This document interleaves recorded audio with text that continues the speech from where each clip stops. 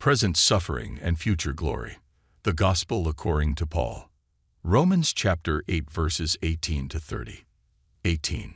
I consider that our present sufferings are not worth comparing with the glory that will be revealed in us.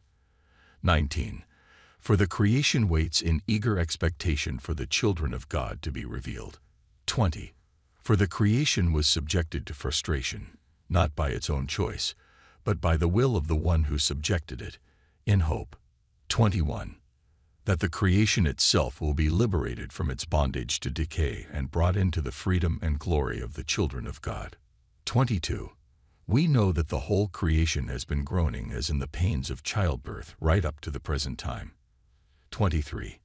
Not only so, but we ourselves, who have the firstfruits of the Spirit, groan inwardly as we wait eagerly for our adoption to sonship, the redemption of our bodies.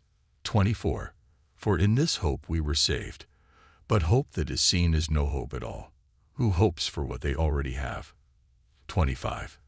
But if we hope for what we do not yet have, we wait for it patiently. 26. In the same way, the Spirit helps us in our weakness. We do not know what we ought to pray for, but the Spirit Himself intercedes for us through wordless groans. 27. And He who searches our hearts knows the mind of the Spirit, because the Spirit intercedes for God's people in accordance with the will of God. 28. And we know that in all things God works for the good of those who love Him, who have been called according to His purpose. 29. For those God foreknew, He also predestined to be conformed to the image of His Son, that He might be the firstborn among many brothers and sisters. 30. And those He predestined, He also called. Those He called, He also justified.